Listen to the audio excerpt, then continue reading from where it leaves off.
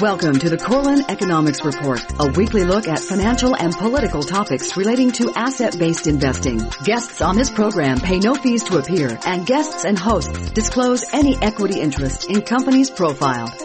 Now, the Corlin Economics Report.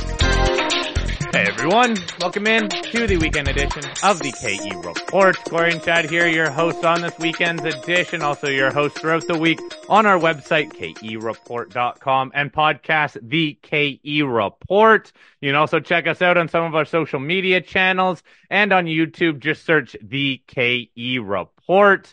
We're kicking off this weekend show with Mike Larson, editor-in-chief at Money Show.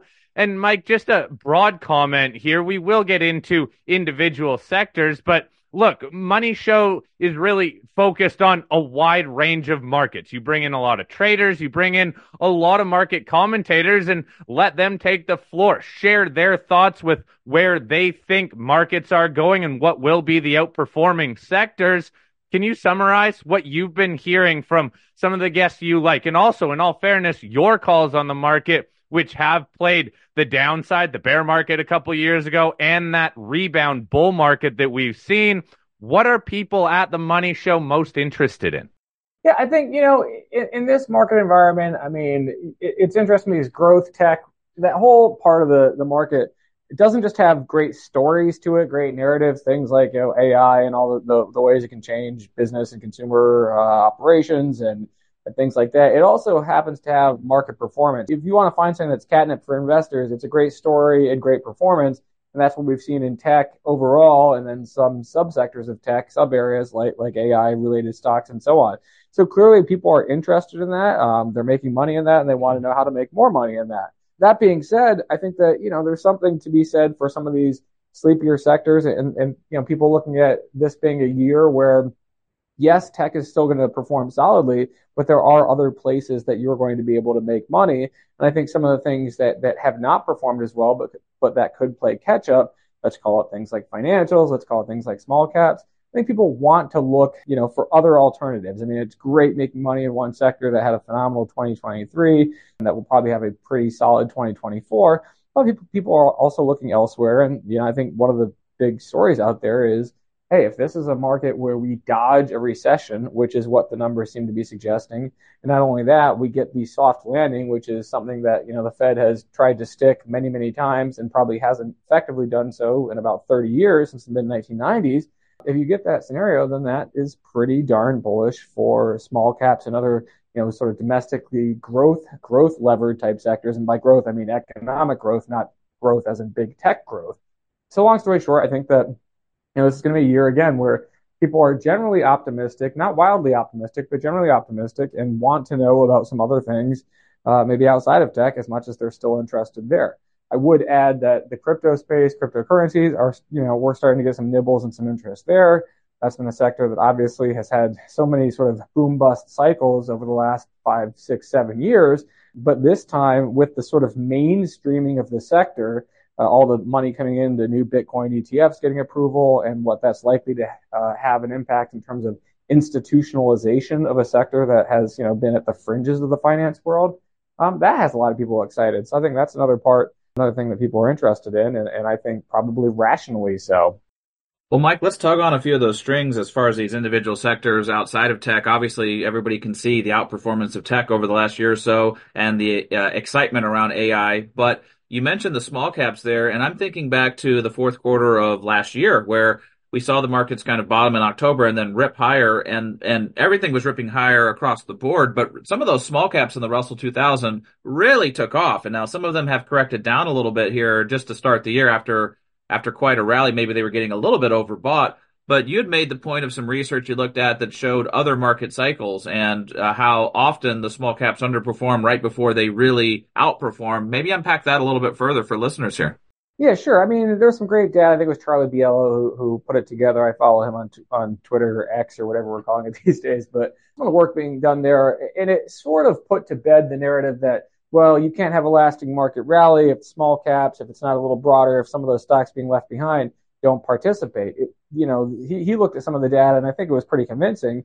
And the narrative kind of shifted to, well, you can have that where big cap and big tech or big cap is running and some other stocks are being left behind. But typically, that condition is solved by other stocks playing catch up, and not just catch up, but overtaking the big runners. So, in other words, you can is a glass half full or glass half empty when you look at a market that doesn't have as much participation as you want. His argument was again that you're going to see this situation resolved not by like big tech crashing and small cap continuing to dramatically underperform, but rather big tech and the big cap part of the market doing okay, but the small cap side of the market picking up the baton and running, particularly over the course of the next 12 to sort of 15 months. And I think that sounds pretty valid to me. I mean, when I think about sort of conceptually what type of environment is great for, again, domestic growth, sort of your smaller mid cap type names, it's a situation where everybody's priced for a recession or a hard landing. You don't get it. So then you get some more of the growth component there that, hey, maybe these guys are going to be tied to a little bit of a rebound in the economy, or at least just a softening and stabilization versus a recession. And oh, by the way, now you don't have the interest rate situation hanging over them. And some of the other things that were holding back the sector, particularly financials being a kind of a key component in the smaller cap or mid cap space. You remove these worries about this mass wave of bank failures, which is obviously what we were all dealing with a year ago at this time. You remove that, and then, hey, what kind of environment is it? It's pretty bullish. So I think that's what you're going to see. Is you're going to see some rotation. You're going to see some broadening out. You're going to see a market that, we did run in small caps in November and December. We corrected in the back half of December and most of this month, but I think we're starting to kind of tentatively find our feet there again. And I think that's a pretty attractive part of the market for this year. So I think that after avoiding that or people staying away from that sector, it's going to behoove you to start paying more attention and getting more into small and mids this year. Mike, what do you take away from some of these market commentators, some of which that look simply just at markets, a wide range of markets and how they are moving, sometimes individually, sometimes in relation to each other, and then these other market commentators that try to be economists and dissect every different economic data point that come out and then carry that into the markets to make their market calls? What do you think truly drives markets? Look, I think it's a mix of sentiment. It's a mix of positioning. It's a mix of economics. It's a mix of the cost of money. And, on almost every front, things just don't look all that bad to me. I mean, on the cost of money front, the Fed is going to be cutting this year. You can argue about whether it's going to be 3, 4, 5, 6. I mean, the markets are all over the place sort of trading that scenario. But we're certainly not in a situation where the Fed's going to be hiking rates, and they're probably not even just going to be sitting on them. So from a monetary standpoint, you've got a tailwind. From an economic standpoint, let's be honest, this is waiting for this recession. It's like you've got to, you're like Rip Van Winkle. You could probably fall asleep against a tree and wake up in 100 years and still be looking for it. The recession hasn't come. If we made it through the bank failures, if we made it through basically this cycle's .com bust, which we had a couple years ago with all the SPACs blowing up and all the profitless tech companies going bankrupt and so on, we made it through that and we don't have a recession. You've got that going for you from an economic standpoint. You do have, again, from a sentiment standpoint, even now, I don't see indicators suggesting that we're wildly bullish. And it's not just the people on X or on the internet that will never be bullish till, kingdom come, but it's also just from a positioning standpoint. I mean, the data is leaning bullish, but it certainly doesn't look toppy. It certainly doesn't look like the wild, crazy exuberance you see at the end of 1999 or anything like that. So from a sentiment standpoint, I think you still have a kind of a decent bullish tailwind. So, I mean, you throw together sentiment, economics, cost of money, all that, policy basis, it looks like a pretty bullish environment. I mean, who knows what's going to happen with the election? There's still some other things that can happen. There's geopolitics. I mean, God forbid what's happening in the Middle East spreads and so on and so forth. Taiwan and China getting into a shooting war, whatever. But outside of those things, I think, it's a pretty constructive environment. So I would say, my advice for investors is don't go looking for a, horribly negative story when there just isn't one. I don't think that's being Pollyanna-ish or whatever. I think that's just being rational. There's times, and you guys, I've been talking to you guys for a long, long time. There's times when I am really pretty bearish, but I just don't see a reason to be now, and I haven't seen one for the last year. Yeah, some great points there, Mike. And some people are just defaulted to always being uber bearish or uber bullish on either side of the equation. But one thing that has a lot of people's attention over the last year has been the movement of so much money into money markets on the sidelines, because for the first time in over a decade, people could actually make some yield on their money in a safer money market or CD or some kind of a vehicle without so much risk to the markets. And a lot of people patted themselves on the back the second half of last year for doing that and making 4 or 5%, maybe even 5.5% on their money. But then they watched the markets take off and do double digit gains in the fourth quarter and maybe didn't feel as great about that decision. If we do start seeing the Fed cut rates and if we see interest rates continue to pull back down, then some of those yields maybe won't be as attractive as they were last year. Do you think that that means some of that money comes back in and starts speculating again in the markets? Yeah, I mean, I think anytime you lower the cost of money and you lower the risk-free rate, the yield that people are picking up on just sort of their spare cash, I mean, you are going to be looking, it is going to drive some subset of the money that's parked basically to look for a home that's going to treat it better. We're not, and I would say we're not going to be in that sort of Tina, ZERP, NERP, everything's negative. So gosh, I have to chase every lousy garbage stock out there to find some yield in return, which is what helped fuel the SPAC and profitless.com bubble. We're not in that environment. We're in an environment where yields are probably going to come down. They're not going to collapse. So again, I would argue that that's modestly bullish. That's a environment where some money is going to look for a better home, but you don't have to be, a 90-year-old retiree who goes, oh, only has a couple of years left that's going to throw all their money into SPACs because they're earning zero or negative returns. That's crazy. That's ridiculous. You don't want that. But an environment where rates might come down from 5-ish% gently to 4-ish% or maybe the high or mid threes is going to create modest fuel for markets. And I think, again, that's probably bullish. All right, let's get into a couple of specific markets. The first one being Bitcoin. Look, we recently had some Bitcoin ETF approvals. You even mentioned how still the environment at some money shows is simply that people are seemingly still very interested in the crypto space. However, ETFs were approved. Bitcoin has gone down since. What's your outlook on Bitcoin now that ETFs are in the mix? Sure. I think what you're going to see and what you already are seeing is an institutionalizing to a degree of a market that's lived on sort of the fringes of the financial markets world, right? I mean, when Bitcoin first came out, there's probably 5 or 10 people standing around talking about it. And if you asked your average retiree on the street, what was Bitcoin? They'd look at you like that you were crazy, 10, 15 years ago. More recently, you've had this sort of boom bust cycle. We've had, still a lot of individual speculation, lack of sort of structure and institutionalization in the market. So you've had these wild, quadrupling, quintupling of markets, then 80% plunges and so on and so forth. But now with ETFs getting involved, with futures being involved, with more, advisors and family offices and endowments and things like that will say, okay, this is a burgeoning asset class that is not going to take 20% of somebody's money, but 1%, 2, 3, 4, who knows exactly what it's going to be. You're gradually going to see money move into this market, and you're going to see more stabilization and more acceptance because I think it's too big of a trend to go away. I think there are some use cases out there. Yeah, I kind of look at it as, just like the housing sector in the mid-2000s, which got wildly overinflated, huge boom, huge crash. A lot of builders went bankrupt, mortgage lenders went bankrupt, people lost billions, blah, blah, blah. But out of that wipeout, there were a couple of companies that survived. There were some rational lenders that survived. People gradually started getting back into houses because they made sense in terms of buying a house versus renting, or price of a house multiple to income, things like that. So the industry ultimately came out of that. Same thing with the dot-coms, why is Amazon such a Goliath today? Because it survived the boom bust in that market, even as many of its competitors got wiped out. So I sort of look at crypto as being the same thing. It had a gigantic, enormous bubble, a huge, gigantic crash, and all these people going to jail and all these bad actors getting shoved out and companies going broke and so on. But you're left with an asset class that does serve some purpose. Investors that are going to step in if they know that there's some guardrails around this market, and that's what I think you're seeing. So I think that's why, again, boom bust, and then you pick through the ashes and see what's left. That's where I think we are in the crypto space, and that's why I think people are starting to pay attention again.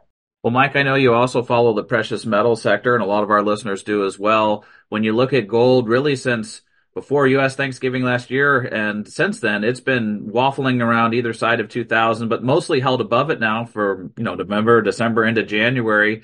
Not a lot of life in the gold stocks, though. Those are still kind of in the hurt locker, but a lot of people are waiting for the proverbial breakout in gold. Do you see that happening in 2024? Do you see us waffling sideways here and limbo forever, or is there risk of a pullback in the precious metal sector?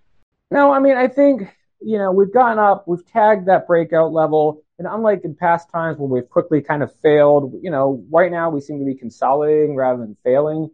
So I'm pretty optimistic there. I mean, admittedly, this is kind of somebody who's been pretty optimistic for a while and it hasn't panned out to a true breakout. But I think I'm pretty optimistic there. I think that there's a lot of things that argue for gold beyond just technicals. I mean, you've got monetary policy, you've got people looking for other things that, in a environment where the dollar is not going up every month like it did last year for most of the year and so on, things that argue for strength there. So, I think I think it's still an area you want to lean bullishly. I mean, obviously, it'd be great for people who've been patient to get that breakout. It's hard to say, don't worry, this time it's really going to happen. But I think, okay, I'm going to say it. This time it's really going to happen. So there you have it. I think that, again, because you've got some tailwinds in the form of policy, you've got some tailwinds in the form of the cost of money, currency, and so on that argue for a better environment. So patience is annoying sometimes, but sometimes it's also the best choice as an investor. So then does that gold price breakout finally drive the stocks, carry the stocks with it? Yeah, I mean, I think it has to, right? I mean, anytime you're a commodity or metals producer and your underlying market does well, it arguably should be bullish for the sector overall. I mean, there's going to be bad players. There's going to be companies that get caught. There's going to be companies that, have operational issues and so on that are going to cause problems. But I mean, in a bullish macro backdrop kind of environment, ultimately it's good for the sector. So yeah, I would think that you're going to see better times ahead. Well, Mike, what about the energy space? Oil and nat gas are always a wild ride. 2022, they were a breakout story. 2023, they were a pullback story. How's 2024 setting up for the energy space? Yeah, it's interesting. I actually just had a conversation with a guy who's a pretty big analyst in that sector. We're going to be releasing the episode soon. And his take was, he kind of talked about the clean energy transition, how it's more of an evolution versus revolution, how there's going to be a lot of demand for traditional oil and gas and need for things like what the oil services companies are doing, especially internationally for a long, long time. Kind of talked about the idea of going from, much of the world that still has sort of needs to go to an energy abundant environment from being sort of energy strapped. So all of that adds up to a generally bullish long-term thesis. So, I think that, again, that sector had a great 2022. 2023 wasn't anything impressive. I would call myself as modestly bullish there, and I think that's probably a good stance for investors to have, too. What about copper then, too? Because boy, oh boy, I hear a lot of bullish comments about copper, the supply-demand imbalance, why copper needs to be much higher just for new builds to happen.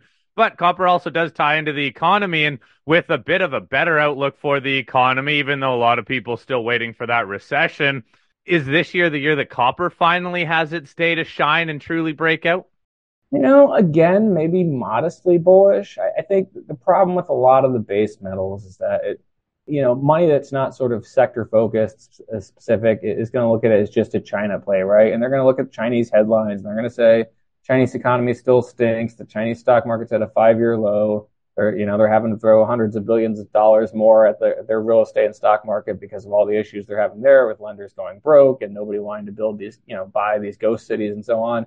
And that's just my issue with some of they're just sort of, whether it's proper or not, that is kind of the perception. And when perception rules, sometimes actual money follows. And I think that's why some of those base metals are just going to have a hard time getting much momentum. Even if the U.S. economy were to do very well, you'd need to see it drag China up. And I just don't think that's what we're seeing right now. Well, Mike, if we widen the scope out internationally, any other markets outside of the U.S. markets that have your attention as potential areas for investors to look at? Yeah, again, I think so much of the, especially, the Asian sphere and a lot of South America that exports to China and so on is tied to that. There's concerns about the geopolitics there. So I think that you can make a case that some of these markets are undervalued, but they're undervalued for good reasons. I'd like to see just some sort of geopolitical detente with China. I'd like to see some, indications that they're getting a handle on their economic issues. They're maybe going to do a bigger stimulus or something. It would take something like that to really get me to look more as developing and emerging markets. I'd be more inclined to lean towards some of the developed markets, if I'm look overseas, places like Europe and so on. that I think can, kind of get dragged up by U.S. strength and maybe just it's a stalemate situation. We worry less about what's happening in Eastern Europe. That would probably be good for those areas. So that's where I'd focus personally. All right, Mike, we've covered a lot of different sectors. Thank you so much for your insights and sharing some of the insights you get from all of the money shows. That's why I like the shows that you guys put on. It's a wide range of comments, and you can hear bullish, bearish comments on a lot of different sectors, all just playing, whatever direction those markets are going. Thanks again for your time, Mike. We'll chat probably in another few weeks. I hope you have a great rest of your weekend. Sounds good. Take care, guys. Al Corlin's firm, A.B. Corlin and Associates Incorporated, provides consulting services to public companies on matters of regulatory compliance. To find out more, follow the link from www.kereport.com. The Corlin Economics Report will be back after this brief timeout.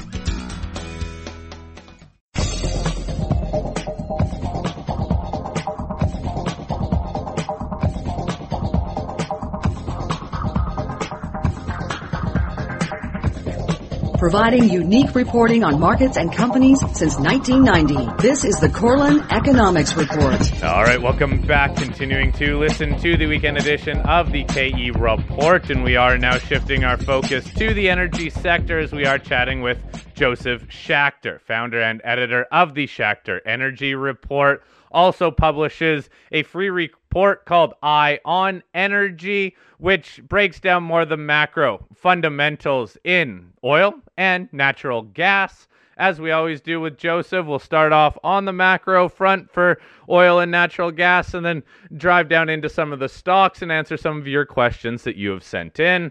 Josef, on the oil front, we have seen oil mostly trade sideways, but at least a little upward bias recently. As we're recording this, oil's right around $75 to $76 a barrel. Again, it entered the year in the low 70s, so kind of a slow trade, but at least a little upward bias here. Josef, in terms of key fundamentals on the supply-demand side, anything else that's caught your eye? Take us through some of the key drivers, at least in the near term, for price. Sure, my pleasure. And I'm glad to be with you again. Crude oil, we had targeted when we sent out our SCR Outlook 2024. We said that we thought in Q1 that we were looking for a range, which would be at the bottom end, 64, 65, and 80 at the higher end. And that seems to be where we see things for Q1. And the reason we're looking for lower prices is right now there's probably $6 to $8 of war premium in because of the Red Sea and the Houthis and the shipping requiring ships to go through the Cape around Africa, and that is adding to costs. We also had cold weather, which shut in a lot of North Dakota production, which is slowly coming back. So we're looking at demand being weaker because of the cold weather and slow economies. We're seeing the UK coming out with recessionary data, as is Germany. We've seen China's stock market implode because of all the weak conditions there and the government trying to find ways to, get the economy back and get people spending. And then, the cold weather we recently had pushed the price up as well. Remember, we had almost blackouts here in Alberta with the warning to cut demand, which people did after they got the warning. And then with help from Saskatchewan, we didn't have any blackouts. But you've seen Texas getting close to blackouts. And then when those really bad days occurred, we had $10 gas prices. But now that we have milder weather, +7 in Calgary, you're looking at prices under $2 again for natural gas. So for oil, I think we're in the next month or two, we could be looking at a break of 70 again. Every time we see it below 70, we're going to add new buy ideas. We right now, from early 2023, we were quite cautious. We only had 5 names. In March, when we had the $65 oil, we added 14 ideas. And then in December, when we busted 70, we added another 7. And then we minused out from takeovers a couple of companies. So the net is we have 25 ideas on the buy list right now. And my expectation is we'll probably add another 5 sometime between now and the end of February as we get pullback below 70. And then we're watching the TSX Energy Index. It's 239 today. We think it'll go below 230. And then the bullish percentage index, another indicator we watch, was 65% 3 weeks ago. It's now 43, and we think it'll get below 10%, which is another buy signal. So we're watching our buy signals, and when we get them, we have a lot of stocks that are cheap. We've introduced 2 new stocks, one in our last issue and one in this coming issue. So we've got a lot of great ideas at bargain prices, trading around PDP, proved developed producing reserves, significantly below 2P reserves, and multiples of 2 and 3 times cash flow. So there's a lot of bargains in both the energy area, the energy service area, pipeline and infrastructure. This is one of the cheapest times that we're going to get. We're not going to get as cheap as March and April of 2020, but relative to other corrections in the sector, I think we're getting into bargain territory. And heading into the end of the year, if I'm right that we go to $90 WTI, and then we start seeing $3 ACO and NYMEX on a regular basis, I think we're going to see the sector have the index go up by 25%. But since the index is heavily weighted to Suncor and the CNQ and Cenovus and Imperial, I think the more exciting growth-focused E&P companies and service companies could see 50% upside from the upcoming lows, which to me is very, very exciting. And as you know, I've been poo-pooing and being cautious for a while, and now I'm getting ready to not only say I'm a buyer, which I've been doing, as our people can see on the SCR buy ownership list that I've been buying regularly when stocks are cheap, but I'm getting close to, if we get this next decline, to saying the sector is a table-pounding buy. All right, Joseph. So we'll be looking for this next pullback for the table pounding buys, and it's a similar message you had when we did see a low, and then you caught a nice rally in that. So that was a good call last time. So hopefully we see that low, and then if you're looking for $90 WTI and $3 NYMEX and ACO pricing in nat gas, should be a nice run in the energy stocks after a corrective move. But I want to hone in on nat gas. We had talked a little bit before recording, and you've talked on previous shows about the impact that the new liquid natural gas terminals are going to have in Canada and the U.S. I wonder if you could filter that down into how you expect that to affect the natural gas pricing in the market in the U.S. and Canada, because there's a big delta in some of the overseas pricing compared to what we see here domestically. And then how does that affect the nat gas companies? How do they capture some of that spread? So I think the key is we have to remember that Canada and the west coast of Canada is a much shorter sailing distance between the west coast to Japan, to South Korea, to Vietnam, to China. And so that gives us an advantage over the Gulf Coast, which has to go through the Panama Canal or through the bottom of South America. That adds to the shipping distance and the cost. And if you remember, the Panama Canal has a lot of water problems, so levels are low, so ships can't be fully loaded, which again adds to the cost per unit of sending natural gas through the Panama Canal. So I think we're looking at a big advantage to us once we're up and running. The first LNG plant facility is called LNG Canada. Shell's the one who's the lead behind it with other partners. That'll be at bringing on 2.1 BCF a day. That's on a base of 17 BCF being produced right now in Western Canada, so a nice growth phase. But when you add in that they're planning to do LNG Canada 2, Train 2, and then there's 4 other projects that plan to go up, backed by Enbridge and Pembina and the energy producers, all of that could add another 6-7 BCF, which is a massive growth rate on top of 17, and all of that could happen before the end of the decade. So that means we have a great growth. So let's look at the economics. If the price of natural gas is US 18 to 20 in Asia, and we look at it's $8 or so to liquefy, to ship, and to put out on the other side and give a good return to the owners, then the wellhead price could end up being, for those companies that can contract into the LNG market, they could be looking to $5 to $8 Canadian per MCF. When you have $1 or $1.50 all input costs, you can see that's a good margin versus if you just sell into the domestic market at $3. So, Joseph, what are the characteristics of the companies that will be able to take advantage of this spread when these facilities are built? You're going to have to be a company that's either in Northeast BC.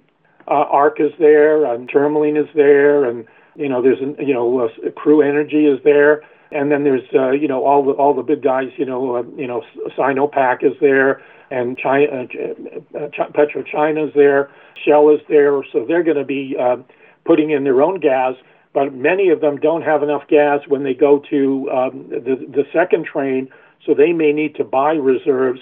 But the whole process in BC of getting approvals to drill, First Nations, environmental hurdles, people would prefer to drill in Alberta because the processes here are more streamlined. The First Nations are on side more, and we're seeing a lot more activity in Alberta than BC. So I think that we're going to see gas going from northwest Alberta, so Montney, Duvernay gas going by pipe into BC, into the coastal pipeline. And then at the same time, we're going to see strong demand in the Fort Mac area because of the oil sands and SAGD. And then we have the gas that gets shipped to Eastern Canada and also to the U.S. As well. So we're going to see a tightening of supply, and the big supplies that are in storage right now will get drained quickly. That sets up, very high prices for late 24, 25 on, and consistently higher prices. And as more and more of these LNG facilities come on, it just tightens it up even more. Well, Joseph, we probably get the most questions when it comes to energy around nat gas, even more so than oil. I think most investors are used to the volatility in oil and are trying to play that cycle the way you lined it out, buying on the dips. But with nat gas, it's so volatile. There's a lot of people that wonder if nat gas could get stuck at lower prices because of the huge amount of nat gas produced from oil production. We've had some energy specialists and commodity specialists come on our show and say they don't expect nat gas to do anything because of how much oil production has been coming out of the U.S., out of Canada, and all over the world. Do you think that peak oil production or growing oil production could put a crimp on the nat gas price in any way? Or do you think that because of the reasons you just outlined, it'll overcome the excess of nat gas? The argument is correct right now because we are adding to production in Western Canada because the TMX pipeline is going to take an extra 500,000 or 600,000 BOEs a day, which adds 10% to the production base of Western Canada. Once you have that on, there is no growth unless you're prepared to do rail. So to me, the argument is correct today that there's more natural gas being produced because of the condensate needed to move the heavier barrels and the oil sands barrels, and that is true. But once this new production is on for the TMX and the TMX is producing on a regular basis, then where is the next growth phase? And that's where I disagree with the bears. So when you're looking at companies that have a split of oil and natural gas production, or just those that are purely natural gas focused, do you like, in a way, the safety or at least diversification that oil and natural gas companies provide, or do you like the potential torque that just a simple, straight natural gas provider could provide? Well, I like the companies that are oil, that are natural gas with light oil condensate as part of the package, because the condensate is going to be needed, in the Fort Mac and Edmonton area, with all the refineries, with all the new petrochemical plants. There's going to be a big demand domestically for natural gas. So I think the bears are wrong that there's going to be a glut of natural gas. Once the LNG comes on, that argument is gone because you're taking like 2.1 BCF on day one of LNG Canada up and running. So to me, would they have an argument into late this year, maybe Q1 if something gets delayed for whatever reason, but like TMX has been delayed and delayed and delayed. You never know. But once the LNG Canada is running, I believe their argument is invalid at that point. Well, Joseph, as far as the actual stocks themselves, between the oil and the nat gas stocks, if you look at ones that are primarily focused on either oil or nat gas, you've said in the past that you were a little more bullish on the nat gas stocks than the oil stocks. It sounds like you're bullish on all of them if we have a big run this year, but which one would you be favoring and why as far as outperformance? Well, the reason I like natural gas stocks is that, I can see the price of oil going from, let's say, we're right now 75. It could go to 90 to 100 by Q4. And then next year in 2025, you might see $90, $100 pricing. So we're looking at a 50 to 70% increase in the price. Right now, we're sub $2 on natural gas. Once LNG Canada comes on, I think we're looking at $5 and $6 gas, and I think into the end of the decade, we look at 7 or 8. So one, you've got much higher price upside in natural gas than you do in oil. Second, you've got massive volume increases in exports and in demand versus what you would have for oil. So there's a 10% increase coming this year in oil because of TMX, but you've got a 30% plus growth rate in volumes of natural gas into the end of the decade. So I like natural gas stocks. One, many of them are trading at PDP values. And when there's a shortage of natural gas and we have a hot energy stock market, companies trade at 2P proved plus probable reserve values, plus there's something for land and possibles. And we end up getting takeovers at the top of the cycle, as we did in 2008, as we did in 1979, 80, 81, and companies trading at 2P. So you take value today where companies are trading at PDP on low commodity prices. You go from PDP to 1P to 2P. That gives you a big bump up of 3 or 4 times. Then on top of that, you add in the commodity price lift and also new exploration and more volumes coming on. And you're looking at reserve reports that in 2028, 29, that could be 5, 10 times better than they are today. Wow, that's very bullish heading into the end of this decade in terms of individual natural gas stocks or certain types of those stocks. Are there ones that you've noticed that are lagging or just completely underperforming the broad sector of natural gas stocks? Oh, I think everything is. If you look at names, you can look at Paramount, you can look at Tourmaline, you can look at, Vermilion, you can look at Crew, you can look at New Vista. There, Pine Cliff, Birchcliff. There's just like the whole list I'm looking at is trading below their book value, below their NAVs, and Tourmaline, the premier company, which is now trading, where's Tourmaline today? $58. It has an NAV of 77. So even the premier company is trading much cheaper. If you go to Tourmaline, it's trading at 25, or Paramount's trading at 25, and it's got a $41 NAV based on 2022 reserves. And you start taking into account the upside. Here's another cheap one, Crew, which is trading in the 4s. 2022 NAV was 1570, and that NAV will go up in the next 4 or 5 years. Well, Joseph, let's also talk about some of the oil stocks. That was a great list of natural gas stocks for investors to look at in their watch list. But in the oil stocks, are you more interested at this point in 2024 in the dividend-paying larger companies that are more stable and can they keep paying dividends at current prices, and or the smaller, more growth-oriented companies that can maybe drill more wells, grow their production profile, have a nice growth wedge? Which ones animate you more for 2024?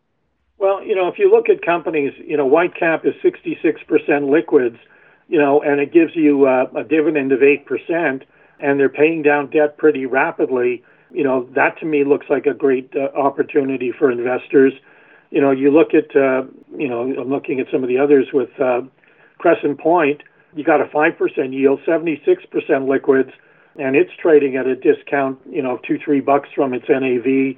You can go to I'm just looking at some of the other oily names just to look at the percentages.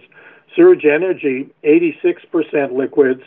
The company's NAV is 874, and the stock is trading below 6, and it's got a 7.6% dividend yield. So there's lots of opportunities. Bonterra, you've got a 60% liquids.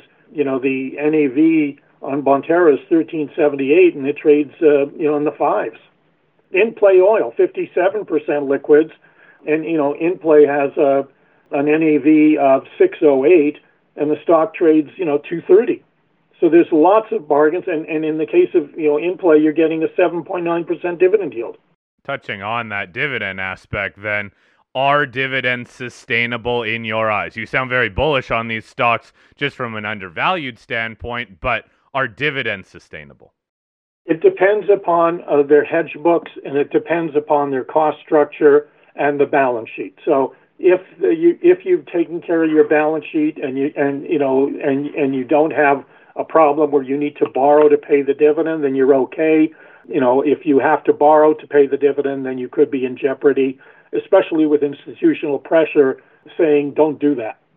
You also brought up earlier in this conversation some of the energy services companies. So how would you look at, I know they're a little different. Pipeline companies are different than drillers, are different than other tech companies in the energy services, but how are you seeing the overall health of the energy services sector? Well, the industry in the Q4 and Q1 are going to do very well. They're fully booked in Q1. When I was talking to some of the energy companies, they say to me that Q1 is booked at high prices. The issue is where is the price of natural gas and oil when we get into Q2, and how active a program will people have? The winter program is baked in. Everybody's committed to doing what they're going to do. So the question then comes is, once the winter drilling and we get into breakup, the companies are going to look at their cost structure, and if the price of the commodities is down, they're going to take the 2x4 to the service sector, say, okay, my rig rates, for my rate drilling in the Montney or Duvernay, the price per day has to come down, or you got to throw things in. And in the case of the frackers, there's 2 or 3 new frackers, the DG4s in Canada, which means there's an excess supply. That means somebody could, to keep the rigs working, the equipment working, could lower their price. Service rigs could come down. Steel pipe is already coming down a bit. So we're beginning to see the chance of companies saying that their cost to complete wells is going to come down in Q2, Q3, simply because of the lower activity level and their ability to take the 2x4 to their suppliers. All right, Joseph, we've been around the energy sector here. Thank you very much for your outlooks, and outlooks not just for this year, even for some areas heading into the end of this decade. We'll see how everything moves here, but hey, look, these companies are still cash flowing quite well, but they just lost some of their momentum to the upside that captured a lot of the market attention a couple years ago. We'll see if they can regain that in an environment now where the broad averages are doing better. So we'll see if that money filters back in, but as you've outlined, higher prices in oil, or especially natural gas, would definitely help that. Joseph, thank you for your time on this weekend show. Everybody, thanks for tuning in. Again, please visit our website, kereport.com, podcast and social media channels, The KE Report, to keep up to date with us and listen to all the daily editorials. Everyone, hope you all have a great rest of your weekend. Thanks for tuning in.